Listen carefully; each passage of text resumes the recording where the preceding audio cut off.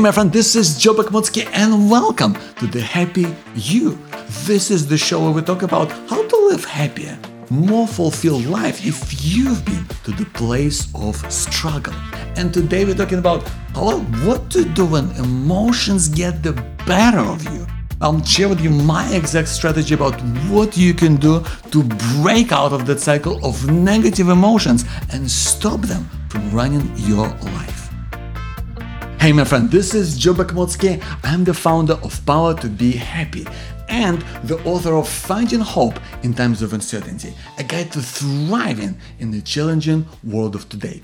Listen, have you ever been in a place where maybe you're with a group of people and all of a sudden just someone says something out of the blue, and maybe it's like a small comment, but it's mean and it just completely throws you off? Or maybe you've been working on something and building towards something all day, and then just something happens and it just completely throws you out, and you realize it's all been for nothing and you just wasted the entire day. Well, my friend, these are the waves of emotions that's sweeping, like whether that's anger or being frustrated or just being scared or whatever that might be. These emotions, they sweep in and take over as our reaction to the challenges that we experience in our daily life. And it's so crucial to deal with them in a way that really serves us, doesn't it? And I know that it's really difficult to get out of these emotions, right? Because you get caught up in it. You get caught up in the loop and you start to figure out what happened and why and what you should have done differently. And it never works, right? Because oftentimes it has to do with other people or circumstances that really are beyond our control. So we need to find another way. We need to find another way of dealing with it in a way that helps you the most right now. And I find that the number one thing, the best thing that can really help you, and the first thing that can really change it up in a huge, powerful way, almost in an instant, when you're feeling angry or scared or confused or caught up in some kind of emotion or maybe worry, the first thing I would highly recommend that you do is thank or acknowledge someone that you appreciate in your life. I know that sounds weird. I know that sounds strange, because what does that have to do with anything?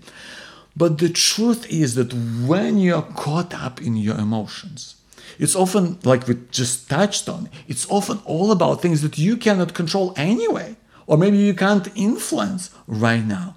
But what you can influence is the things and people that you care about in your life, whether that's your friend, whether that's your workmate, whether that's your partner, whether that's your child, whether that's your parent, whether that's someone in your community, whoever that might be. Maybe this person has done something great for you, or just something helpful, or maybe you just appreciate their presence in your life. I'll tell you what, when you ring them up, when you text them, or when you send them an email and just say, well, listen, thank you so much for doing this for me. I really appreciate it. Or when you call them up to say, listen, I just want to say thank you for being in my life. It just means so much to me. You've just been a constant source of support. Like that, not only does this achieve this person feeling great about themselves and feeling acknowledged. Because isn't it true that we so often don't get the recognition that we truly deserve, especially just out of the blue? Right? When someone just rings you up or messages you or emails you, right? It feels good, doesn't it? It feels great. Not only do you do a great service to that person, but you are completely shifting your emotional state. You go from a place where you might have been angry or upset or just worried, and you go into a place where you experiencing gratitude, where you are experiencing just a joy of another person being in your life or doing something great for you, right? That completely changes your state.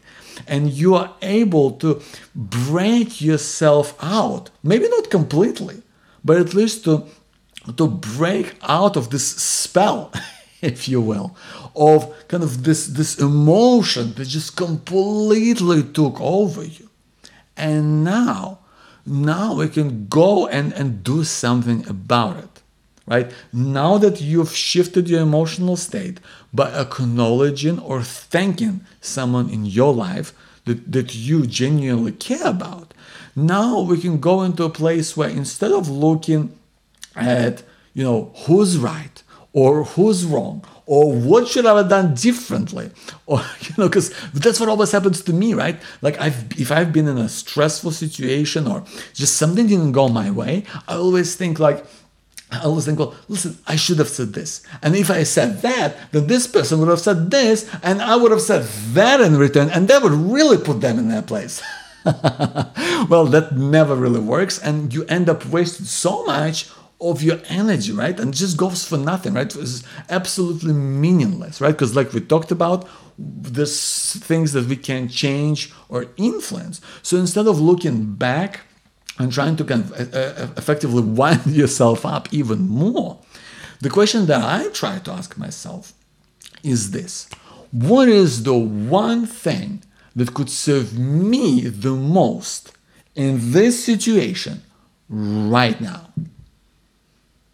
What is the one thing that could serve me the most in this situation right now?